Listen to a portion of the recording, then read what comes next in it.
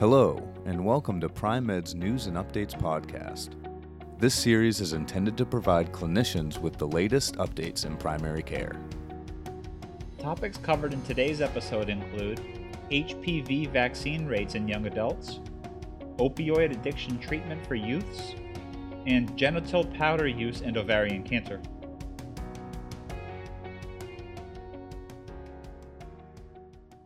Centers for Disease Control and Prevention. Young adults who ever received HPV vaccine on the rise. From 2013 to 2018, there was an increase in the percentage of adults aged 18 to 26 years who received one or more doses or the recommended number of doses of human papillomavirus vaccine, according to a January data brief published by the U.S. Centers for Disease Control and Prevention National Center for Health Statistics. Peter Boersma and Lindsay I. Black from the National Center for Health Statistics in Hyattsville, Maryland, described trends in self-reported HPV vaccination initiation and completion by selected demographic characteristics among adults aged 18 to 26 years.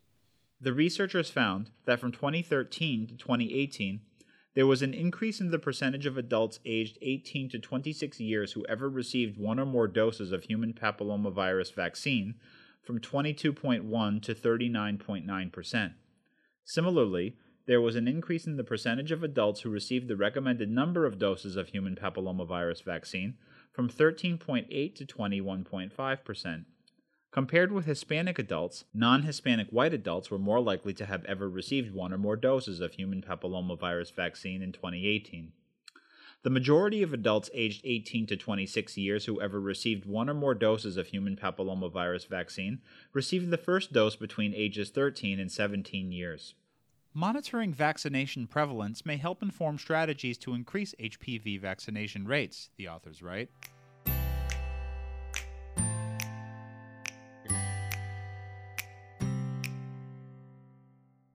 Few youths receive addiction treatment after opioid overdose. Less than one-third of youths surviving an opioid overdose receive timely addiction treatment, according to a study published online January 6th in JAMA Pediatrics.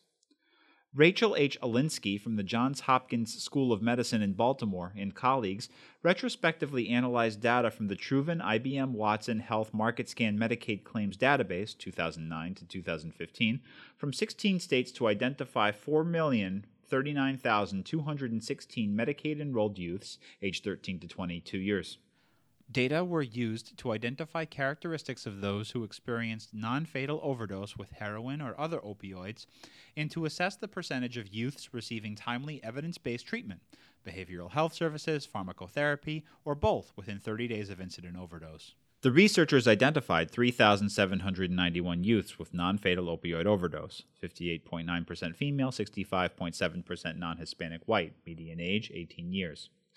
Just over one quarter, 26.4%, experienced a heroin overdose, and 73.6% experienced an overdose involving other opioids. Among youths with incident heroin involvement, the risk for recurrent overdose was significantly higher than that seen among youths with other opioid overdose, adjusted hazard ratio 2.62. Of the youths with continuous enrollment for greater than or equal to 30 days after overdose, 68.9% received no addiction treatment within 30 days after incident opioid overdose, 29.3% received behavioral health services alone, and 1.9% received pharmacotherapy. Receipt of any treatment was significantly lower among those with heroin overdose, adjusted odds ratio 0.64. Interventions are urgently needed to link youths to treatment after overdose, with priority placed on improving access to pharmacotherapy, the authors write.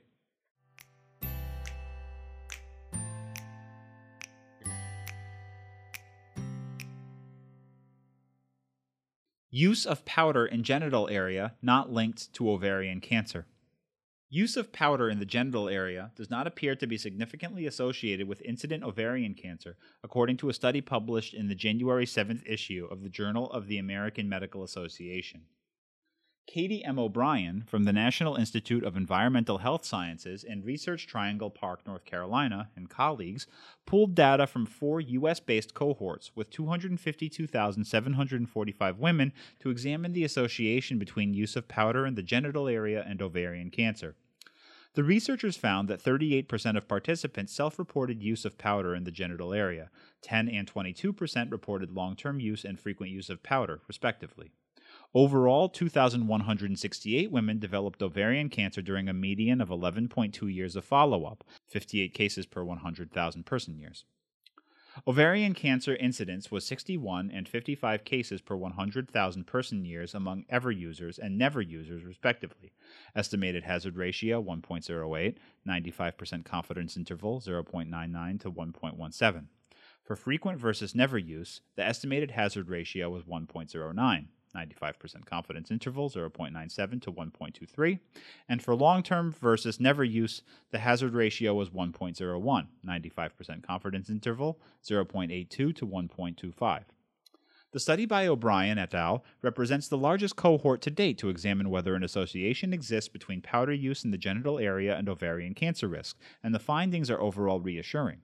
Write the authors of an accompanying editorial. Several authors disclosed financial ties to the pharmaceutical, medical device, and medical technology industries. Thank you for listening to today's episode. Your hosts have been Pri-Med Digital's Lee Tatro and Kevin Foley. News content provided by Health Day. All rights reserved. See you next time.